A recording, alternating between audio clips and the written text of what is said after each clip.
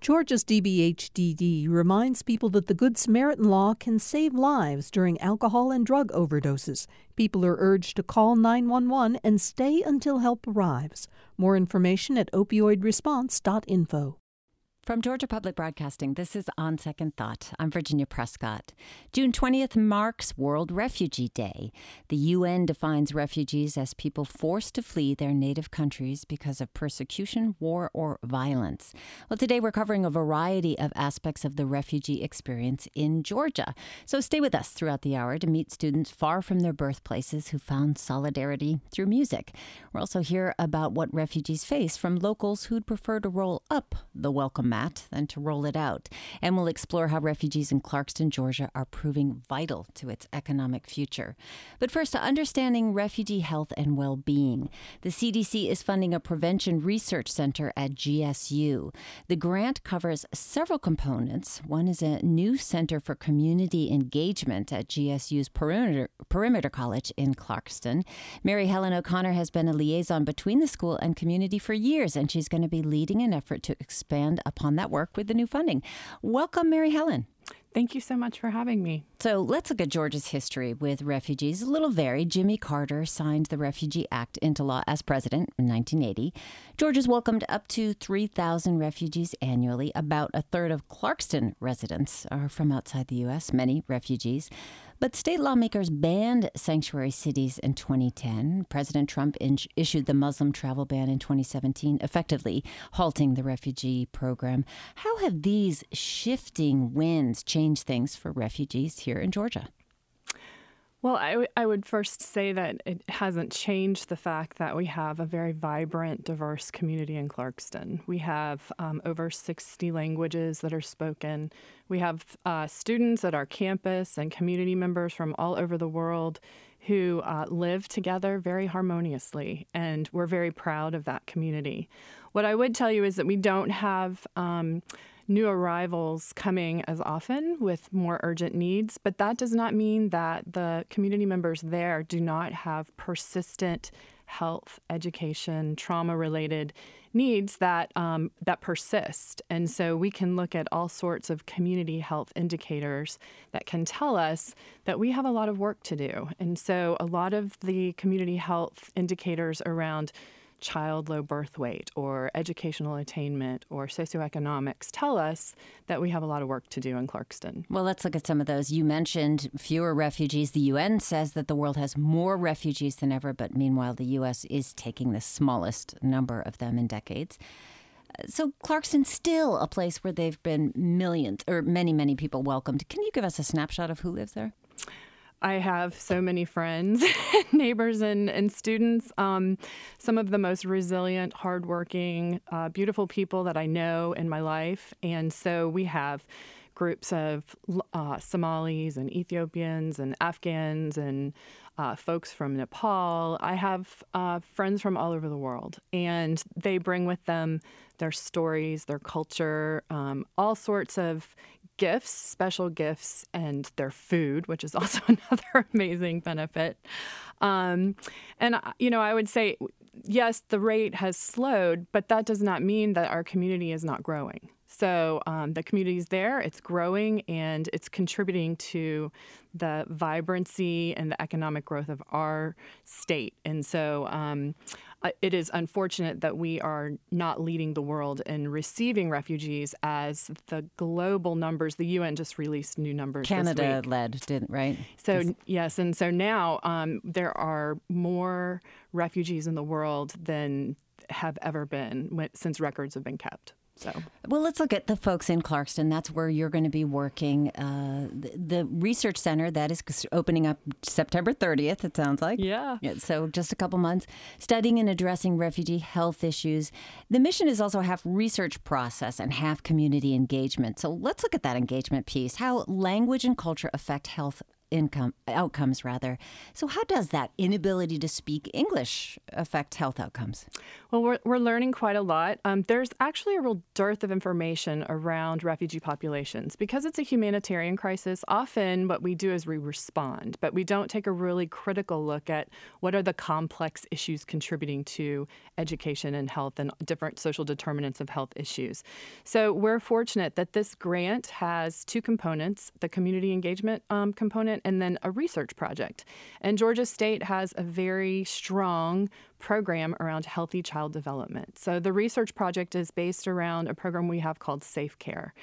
But what we're going to do is use Safe Care to understand how we can do culturally and linguistically relevant and appropriate healthy parenting among children in the refugee population in Clarkston. So what would be a threat to children in Clarkston in particular? Well, we have all sorts of different indicators. If you look at the United Way's Child Well-Being Index, which is published on their website, we have all sorts of issues around health, including just cultural misunderstanding. We had some children who were hit by cars crossing the street over the years. Yeah, I understand an abnormal amount of children hit by cars. They do not understand sort of how the rules of the road, so to speak, or our culture work. We have other issues, not just with children, but around how do you provide a nurturing and safe home for children? How do you improve the safety in their homes? And what we hope to do is to use people from the community to train them to implement these programs within their own community. So we're not intruding into their space. You mentioned trauma, and I read this morning that the Journal of American Medicine, there are a number of reports that trauma, the long-term effects of trauma of somebody who's removed from their home permanently are very little understood. So what are some of the effects of, for example, you're given a green card as a refugee, but it doesn't last forever. So what kind of stressors go on for people who are living with that kind of uncertain status already dealing with trauma? Well, there's that issue, and there's the issue that if you do not learn the language and the culture, you will not become a citizen because you can't pass your citizenship test. But then there's also the fact that we do have the research to show that if you're a parent who's been exposed to a human rights violation or to trauma, that affects your parenting. Mm-hmm. So there are higher rates of substance abuse, higher rates of abuse and violence in the home. And so these are the very difficult, complex issues that we hope to be identifying and learning how to appropriately address from a culturally and linguistically appropriate approach. How about education outcomes? So what happens if you're a student, say, in Syria? I mean, the civil war there has been going on for 8.5 years now. How would that affect the educational or interrupt the education? So many students or many, school-age children will have vast interruptions in their schooling, or they're in schools that are in refugee camps where the resources are very limited. So big gaps in educational experience. Although I will tell you, there's lots of good news. I don't want to focus on just the bad news. We have I have a mentoring program where we mentor refugee students to come to Clarkston. And I just have to tell you that one of my Syrian students, who's only been here 2 years, was just appointed to the president's list. She has a perfect 4.0. Wow. Another Kurdish Syrian student just was elected as the executive vice president in our SGA. He's only been here for 2 years. So overcoming great odds. Yes, and once they get the help they need, they thrive. In fact, sometimes we've got examples of them outperforming native students. So I think that refugees tend to understand that this is an incredible opportunity that they have been given. Less than 1% of the refugees worldwide have the chance to be resettled. So for the very few that come to us, they actually take an amazing advantage of the opportunities we have. Okay, so just half a minute left, unfortunately. But in addition to this community engagement work, it's the grant money for research. How do you plan to collect data and research the things that we've been talking about? Well, we've already started doing that in advance of the grant. I think that the idea here is that we are going to create a a real academic interest at Georgia State in this particular global issue. It is a complex issue. We should be taking the lead in identifying and solving these issues. Mary Helen O'Connor, Director of GSU Center for Community Engagement, thank you so much for joining us. Thank you so much for having me. I appreciate it. She's a co-investigator on a new CDC grant that expands on her work, funding prevention research at GSU.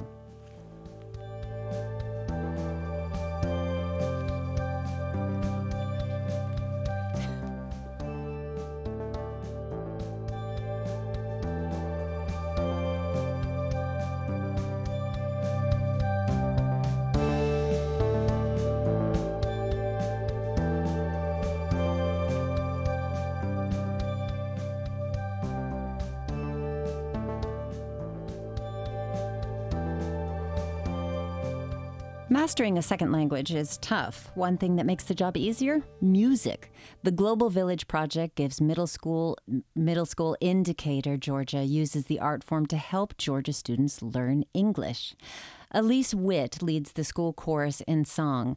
GPB's Grant Blankenship visited them for this audio postcard. So the Global Village Project is a special purpose middle school for teenage refugee girls with interrupted educations. We have students from Afghanistan, Burma, Congo, Ethiopia, Eritrea, Somalia, Syria, Sudan, Central African Republic. I mean, the list goes on.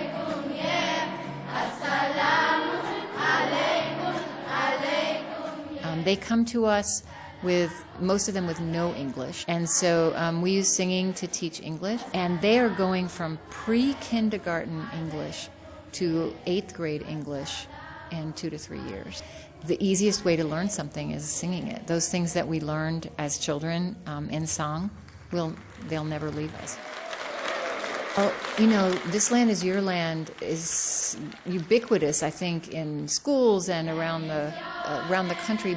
This land is my land, from California to the New York Island. But there's so many verses, and the most powerful verses don't get sung that often. This land was made for you and me. And I think they're the most beautiful ones and the most perfect ones for our students.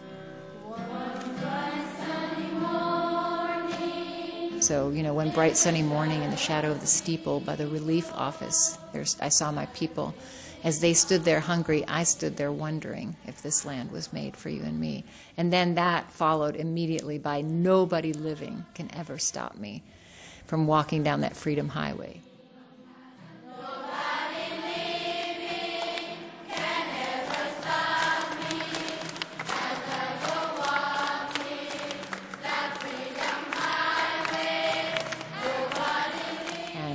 You know, our students, they've come through so much.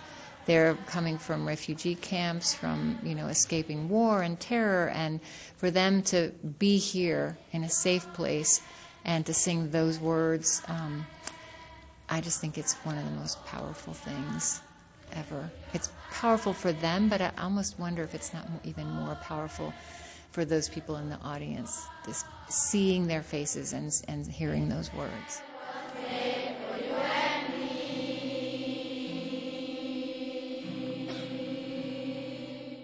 It's an amazing song.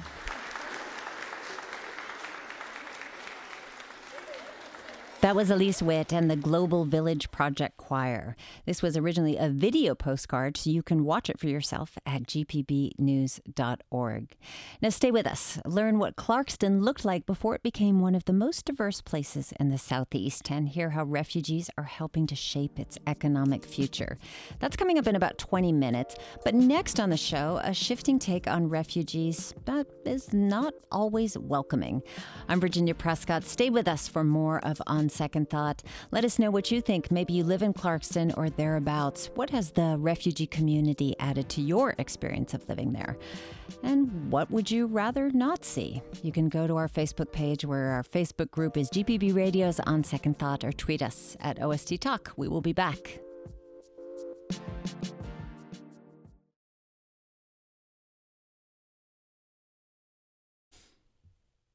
From Georgia Public Broadcasting, this is On Second Thought. I'm Virginia Prescott. The world's displaced have almost doubled over the last decade.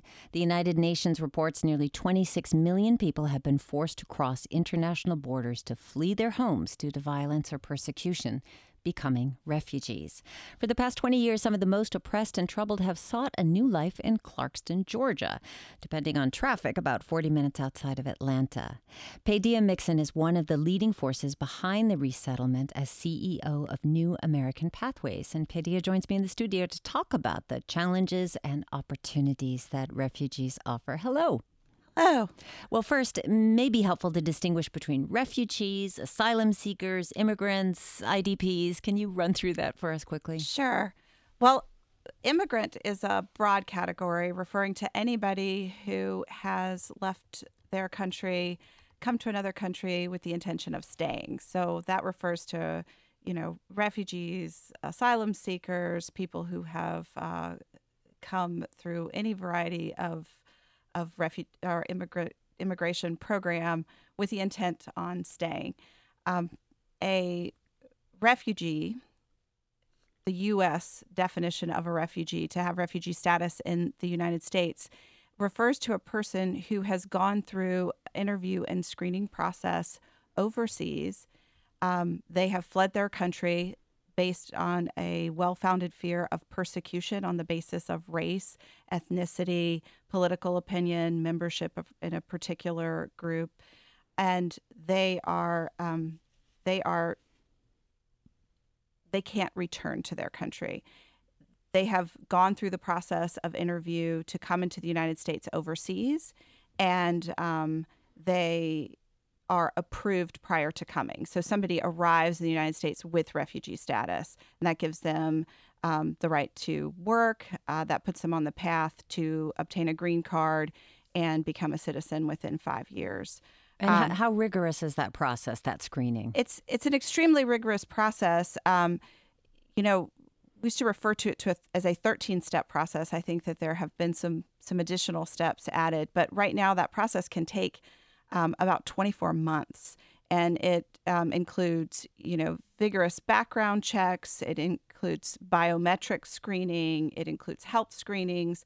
So it's a really vigorous process before coming to the United States.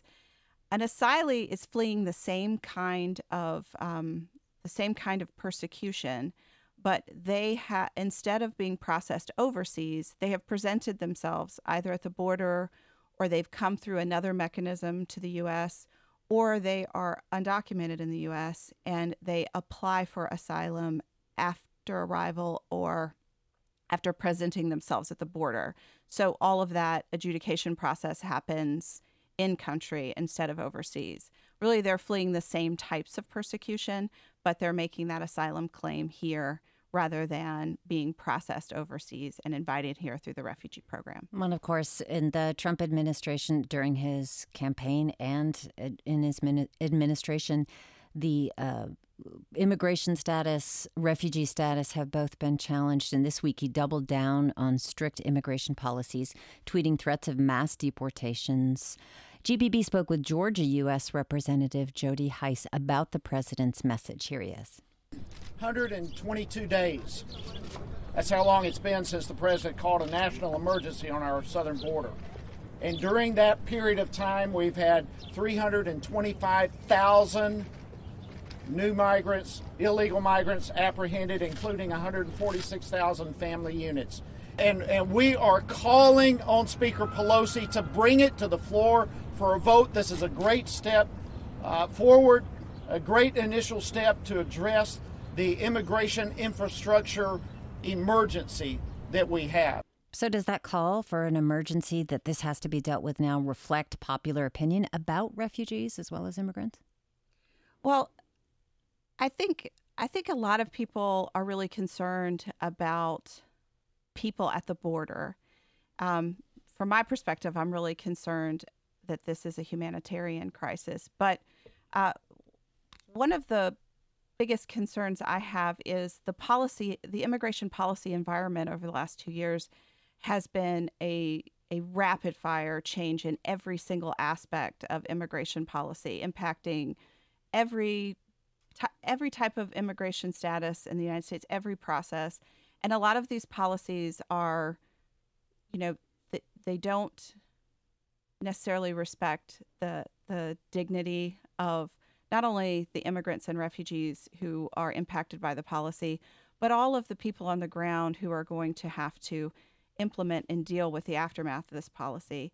They are often poorly conceived and quickly implemented, and that often results in court challenges. So you have this environment of chaos for those of us who are trying to provide support and services to this community. And so, in that environment, I think it's very important to really look at what the actual policies are before you push forward, some type of funding to allow things to go on, because we have a situation where we have children dying in immigration custody.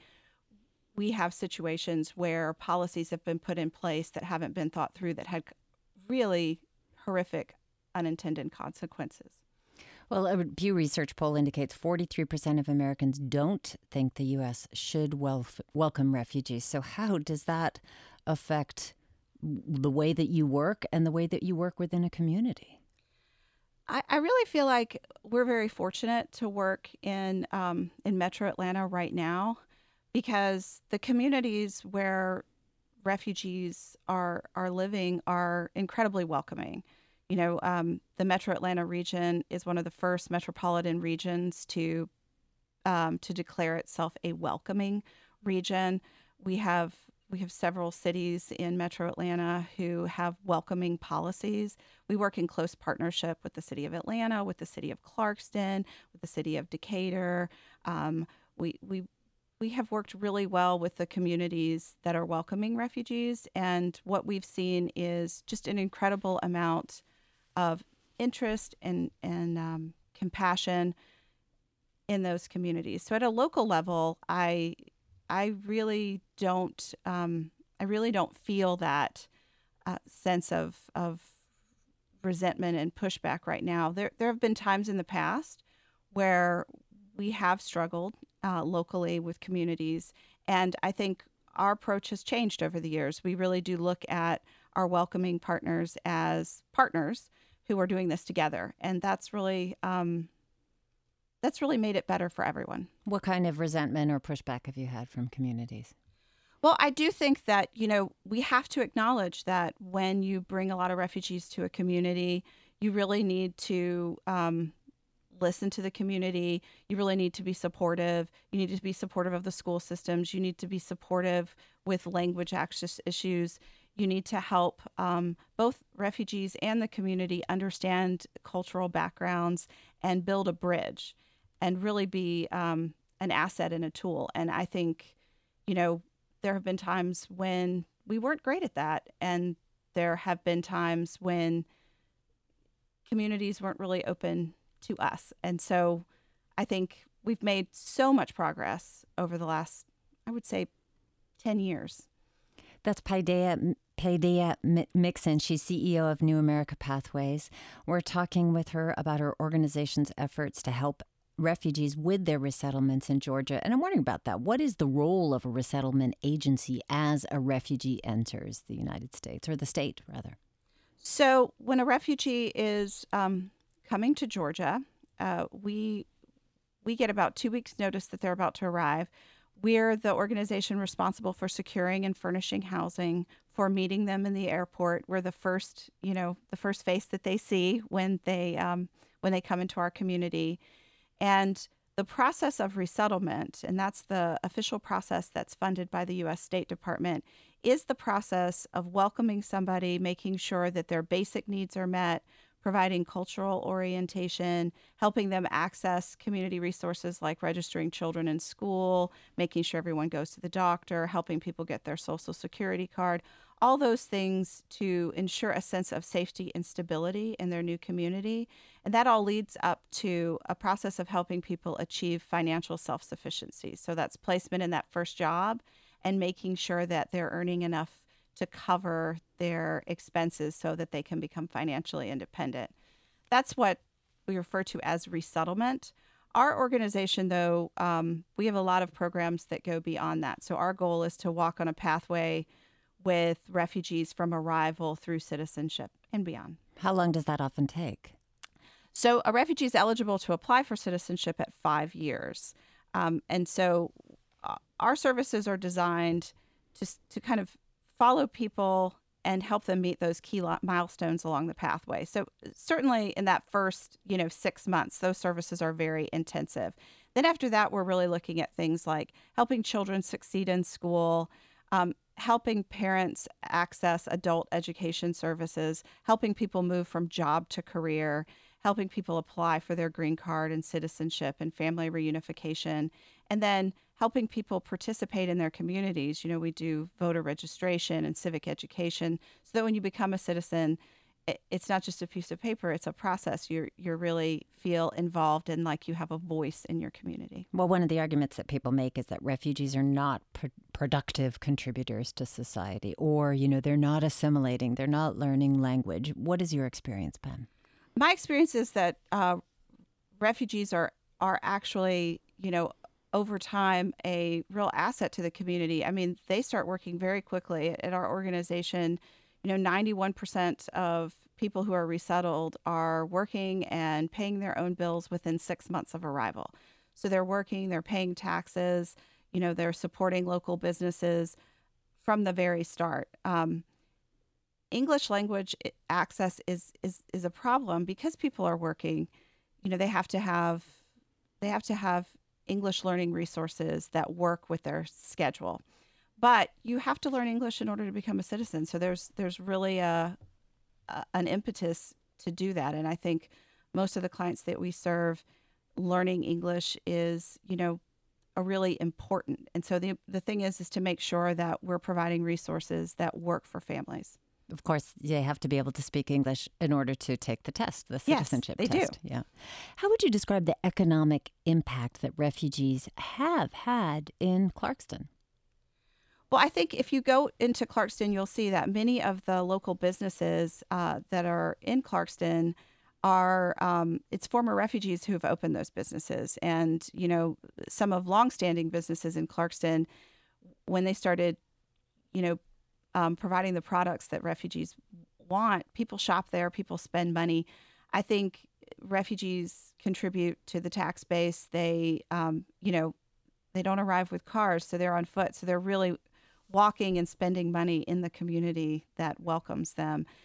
In Clarkston, what I've seen, and I know you're going to talk to Mayor Ted earlier, and I think he would say the same thing, is that refugees have really invested in Clarkston, and the organizations that welcome refugees into Clarkston, we are also investing in Clarkston. When we spend money on behalf of refugees, we try to spend that money locally in the community. Why do you think Clarkston in particular was chosen for resettling refugees? Well, it has a lot of the things that, you're really looking for. Lots of access to safe, affordable housing.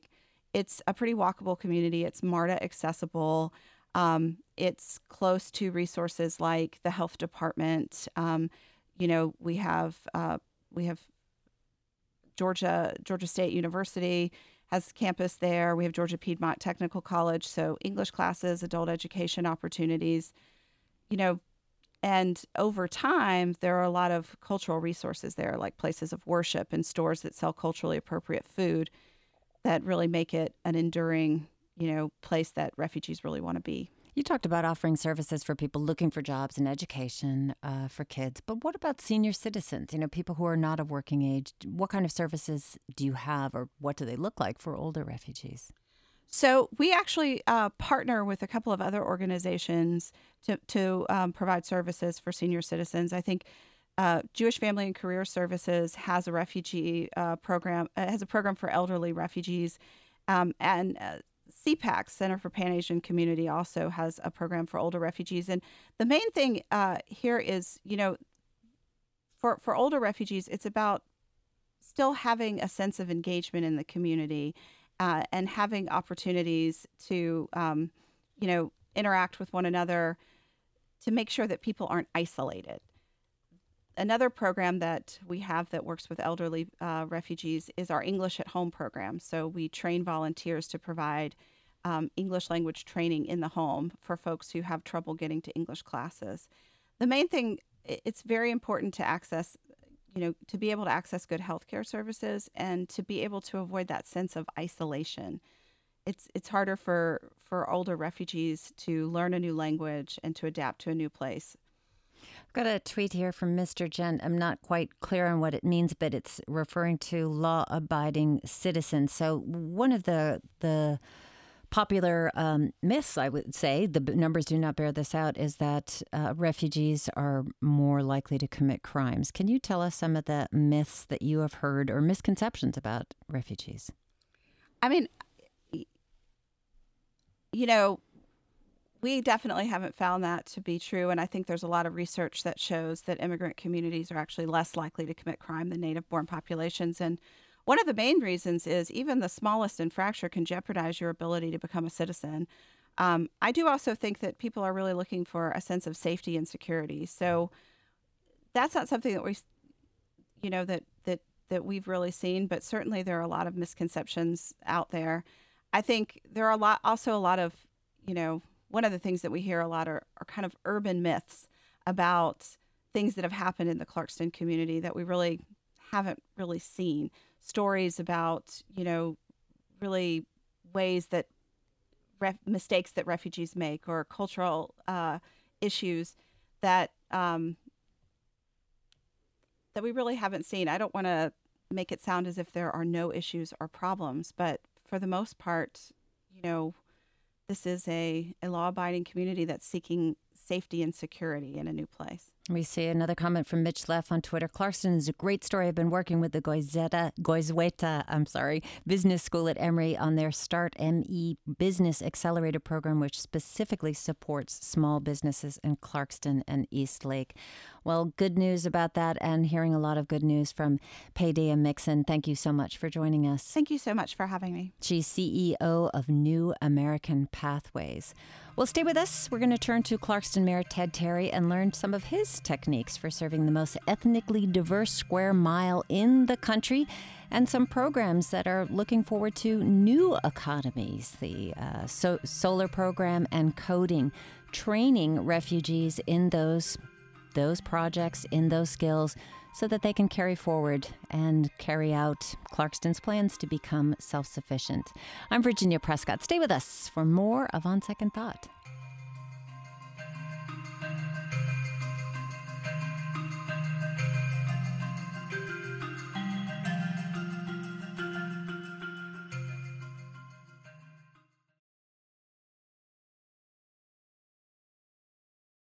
We are back with On Second Thought from GPB. I'm Virginia Prescott. Earlier, we referred to record numbers of refugees worldwide. In the past 2.5 decades, nearly 40,000 refugees have settled in Georgia. Most of them have come through Clarkston, a city of 13,000 in DeKalb County that has earned the nickname the Ellis Island of the South. By 2050, Clarkston Mayor Ted Terry hopes the city will be known for something else, using 100% renewable energy. But that idea is not without its arguments and critics. Ted Terry joins me now in the studio. Welcome. Thank you so much for being here. Thank you for having me. All right. Lauren Brockett is also with us as Director of Employment Services for the organization Friends of Refugees. She helps prepare resettled refugees for a future that requires skills in coding and solar technology. And Lauren, welcome. Grateful to be here. Well, Ted, starting with you, just over a year ago, Clarkston adopted this resolution that the AJC summarized as DeKalb City, run by millennials, is switching to 100% clean energy. What do you think of that characterization? I think that's accurate. 3 of our city council members are millennials. I'm 36 years old, so I'm kind of like an elder millennial here in Clarkston. But it's exactly right. We joined Atlanta and then most recently Athens as well in being a Georgia city committing to 100% clean energy. But it's not just in words only, it's actually in action. And so we are actually undertaking a community-wide planning process, getting community stakeholders, community input on actually how we will do that transition. And so we have just begun that process in Clarkston this year. Well, how are you going to do that transition? That's a pretty hardy one. That's right. Well, there's a lot of things that cities can do currently with energy efficiency, with their own physical footprints, installing solar, supporting low or fixed income residents with weatherization and energy efficiency improvements that would help lower their utility bills. The best energy, that you can clean energy you can use as what energy you're not using. And so we know that there's at some point in the future, there will be more onus on the Public Service Commission and Georgia Power to help cities like Atlanta, Clarkston, Athens, Augusta, other cities around Georgia meet that commitment to get to 100%. But there's a lot of things that cities are doing right now to start that transition. Well, New York City just this week announced that they're going for zero emissions by, I think, also 2050, but with a lot of restrictions. What kind of things, impact on citizens? What would this mean for them? Well, the way we see it is that it will help lower utility bills, create more jobs, and address the climate crisis and reverse global warming, which is a real concern to the residents of Clarkston. I hear all the time anecdotal remarks from our new American, refugee residents who have some sort of climate story that is part of their larger story. It's not the reason why they are refugees, but everyone has that moment where, in their home countries, there were, natural disasters, agricultural devastation that really wrecked parts of their economy, that exacerbated some of the current conflicts that caused them to go into refugee status. Well, Lauren, to you, as head of the Refugee Career Hub program, you help refugees with professional development and career placement. So I'd love to hear about your solar program. But first, a little background on Friends of Refugees in the Career Hub. Absolutely. So Friends of Refugees has a mission to provide opportunities for well-being, education, and employment for refugees that have been resettled. We work very closely with the other 4 refugee resettlement agencies in Atlanta and have been in partnership with the VOLAGs, we call them, for the last almost 25 years now. Our whole vision is long-term engagement with the community. And so we encourage our volunteers, we encourage our staff to really listen to the community and identify what is it that they're asking for, and how can we meet that need. We have 3 focuses: well-being, education, and employment. So we have an English program, we have a youth-focused program that offers summer camp and after-school tutoring, and then we have a community garden that is able to support the communities that are within that South Jolly Avenue area. And then lastly, we partner with Goizueta Business School, as you mentioned earlier, for the Start Microenterprise program. The program that I'm the director of, the Refugee Career Hub, serves about 2,000 refugees a year, and our whole goal is to get them away from those temporary quick jobs into really career-focused positions.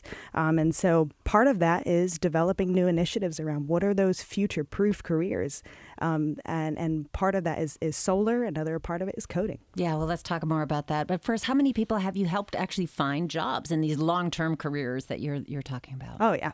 I've worked in Clarkston for 6 years, and I've probably placed over 4,000 refugees in jobs. What kind of jobs are they doing? Yeah, we have a portfolio of about 200 corporate partners, all I would say mostly within manufacturing. We work with the major hotels in Atlanta, as well as some of those warehouses that focus on food preparation. So, yeah. So a lot of different things. Absolutely. So, Ted, for you, many people do oppose refugee resettlement, and they say, it's a drain on resources, on local municipalities, on the national budget. Lauren and others train refugees to contribute to local and national economies. So is it working? Well, our experience in Clarkston has been, I think, a very positive one. And if you look at the last, 35 plus years of refugees coming to Clarkston, indeed aspects of our infrastructure and the businesses are different than a typical small American town. But the patriotism, the nationalism that comes from our new Americans is as strong as you could think from any other, freedom-loving person that you might encounter who might say they oppose refugees. We call call them New Americans because they are adding, their chapter to this amazing story in America's history.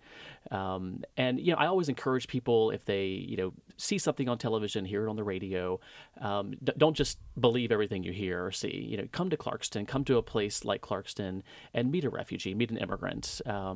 Go up to what maybe your comfort level it is, and just take one step forward. And you might find that you'll learn a lot more than you realized. Yeah. And the numbers don't lie. We did a poll with all of the other refugee agencies and found that there were over 600 corporate businesses in the metro Atlanta area that hired refugees.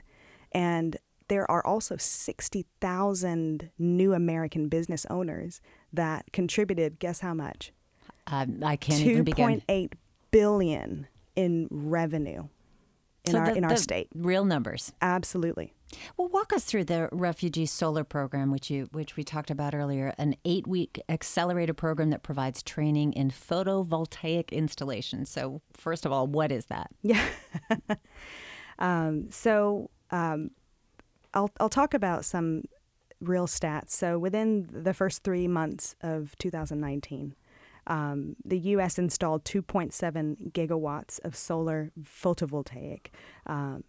And so we're seeing that our society is really thinking through renewable energies. And this is a prime time for us to really be able to tap into that because we want to be able to fill that skills gap. And so we have a partnership with Georgia Tech. And we have a gentleman named Sol Haroon, who is... His name is Sol. Sol. His name, isn't that ironic? I know. He chose the right profession. And he is certified through NABCEP, which is the National Association... the North American Board of Certified Energy Practitioners. And that designation allows him to be able to, in a sense, create PV design, work with engineering and solar companies all over the world to really help them build out these plans long term. And so we talked about the possibility of filling that skills gap that some of the solar companies have in reference to finding installers that are trained. Because we're talking about huge arrays of solar panels in many places across the country and here in Georgia. So what's involved in this 8-week accelerated program? Yeah, so we teach the fundamentals of electricity. We talk about PV design. We also give them something that can be transferable to many different sectors, and that's OSHA. And lastly, we actually provide them not only with the academic classroom setting, but also practical work experience. So we've partnered with a few companies that have actually donated some of the technical pieces of the solar installation. We actually installed solar panels on our Jolly Avenue Garden Center. So why did Friends of Refugees decide on this particular training? Yeah. So again, we thought about future-proof careers. Yes, we are connected to businesses in Atlanta that want to hire refugees immediately, and we have seen that they have proven to be reliable and resilient, and they do amazing things for, when you talk about HR, I'm certified as an SBHR, and one of the biggest questions I always get is, tell me about some of the turnover rates, the attrition rates. And we're seeing that they're completely flipped. We've got companies saying, you know what, we actually went from 90% turnover to now 10% after hiring refugees. And so we know that they've proven to be great workers, but we want to move them out of that minimum wage. We want to move them out of that $10 to $12 an hour and really get them on a path to be able to get out of that poverty cycle. You did talk about some of the partners in this, but who's hiring now in the solar sphere? That's still emerging. We've had a great partnership with Alternative Energy Source. The irony in that is the founder of the Refugee Career Hub, Adam Hoyt, now works for AES. And so he was able to garnish that relationship, and they've hired several refugees. Lauren Brockett, she heads up the Refugee Career Hub in Clarkston. We're learning a little bit about the training programs in photovoltaic installation in particular. Also with me, Ted Terry, Mayor of Clarkston. Mayor Ted, it is sometimes called the Ellis Island of the South for its generous welcome of refugees. Now, Ted, because Clarkston hasn't always had such a strong infrastructure of support for refugees, you said before that political leaders in particular weren't always welcoming, right? Could you talk a little bit about some of the rough patches? Well, the year I ran for mayor in 2013, there was a year-long moratorium in place at the request of the then mayor and then Governor Nathan Deal at the time to ask that no refugees were resettled in the city limits of Clarkston. And so part of the campaign that year involved, are we going to continue to have that moratorium, or are we going to take a more open, welcoming, compassionate approach? So you both make the case that refugees who come through Clarkston have had great success integrating into business, acclimating to the United States. What makes Clarkston in particular this model of resettlement? Well, I like to consider that Clarkston is sort of like a starter city.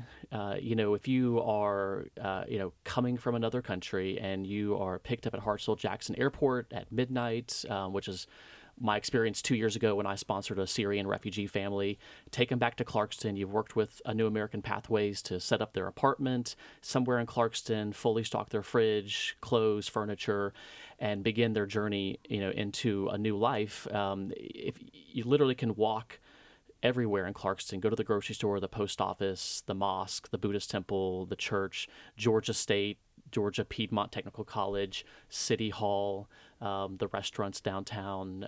And so it begins to be a very sort of bite-sized approach to, a big country that has a lot of opportunities. Mm-hmm. And I think, the reality is that most refugees are looking to sort of spread their wings, and some stay in Clarkston, but, most are moving on to maybe find a home in the surrounding sort of residential areas, or even move into other states where there's, family or other job opportunities. Well, we've heard today about some of the tensions from those outside of the Clarkston area, but how about within Clarkston? I mean, you're talking about sometimes ethnic populations that were, in opposition to each other in other countries. What does that feel?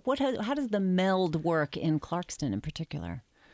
Well, we haven't had any issues like that recently. I think you have to go back to the breakup of Yugoslavia and the refugees that happened from that crisis.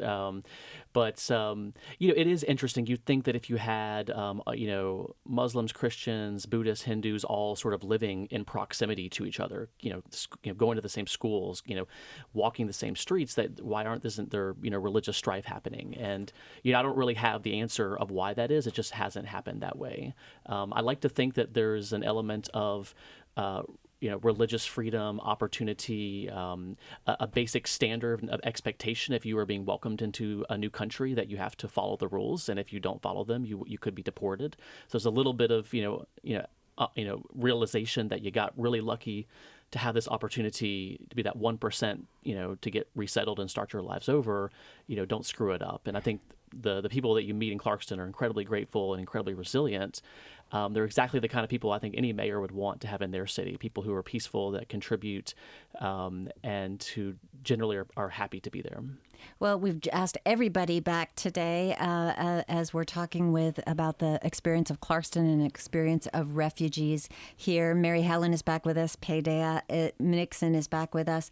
Just to sort of go through some of this kind of, we're talking a lot about the idea that refugees are this one big immutable lump. Of course, we're talking about a lot of individual human beings and their own experience. Many of them arrive in the U.S. without any skills or education. We've all heard of the cab driver who actually has a master's degree in engineering someplace else, but their qualifications don't always apply here. Can be really frustrating. So I'd just love to hear anybody has thoughts on, how you help people accept or adapt to a different career, a different place. Do you have to teach American culture on some level? Who wants to pick that up? Absolutely, you do. One of the first things that we do when refugees arrive is we have a 15-topic cultural orientation session, which really covers what is resettlement going to be like, but also what are the really important laws and customs that you need to understand in order to, adjust and get and get by. And we also have a social adjustment program where people can come back for up to 5 years just to ask us questions and, just to come back and say, I'm running into trouble here. Help me with this. How does this work here? So definitely there is a process of learning and, a process of adapting. Every culture has a different concept of time. Every culture has a different reliance on paperwork and how official things are. Those are huge adjustments that people have to make. And then just think about, everything you do every single day, having to figure out how to do it in a new place. I just want to mail a letter. I want to go buy food. I want to take the train downtown. Everything that you do, you have to figure out how to do it in a new place. Well, we've seen in our country's history that we cycle through anti-immigration fervor over and over again. And I would say that we're definitely in a place where there's a general anti-immigrant feeling. How do you speak with, and I've just got a minute and a half left, how do you address that with people that you meet in Clarkston? How do you talk to somebody about a lot of people just don't want you here? I have to go back to the very beginning. I learned this summer that my family were the original Huguenots from France. So, we are all a nation of immigrants unless we were Native American and born here. And so I think it's critical to the identity of our country that we understand and realize we all came from somewhere else. And in most cases, we were fleeing persecution and just looking for a safe place to live. Another thing I want to add is that I teach thousands of students. They leave and go to other places to go to college, but inevitably 99% of them call Clarkston home, even if they're from Africa or they're from the Middle East. They come back to Clarkston. I think it is a unique, special place, and it has a lot to do with the people at this table and the work that they've done to make people feel welcome in our community. Mary Helen O'Connor there, and I want to thank all the people at this table. Paideia Mixon, also Mayor Ted Terry of Clarkston, and Lauren Brockett. Thank you so much for being with us and having this discussion about such an important and vital part of our population here in Georgia. Thank you. Thank you. Well, that's all we have time for today, and big topic to discuss. And thanks so much to our guests to help us break that down. We'll be back with more of On Second Thought tomorrow. This is Virginia Prescott from GPB. At a time when information continues to come at us faster and faster, sometimes you need to hit pause and rewind.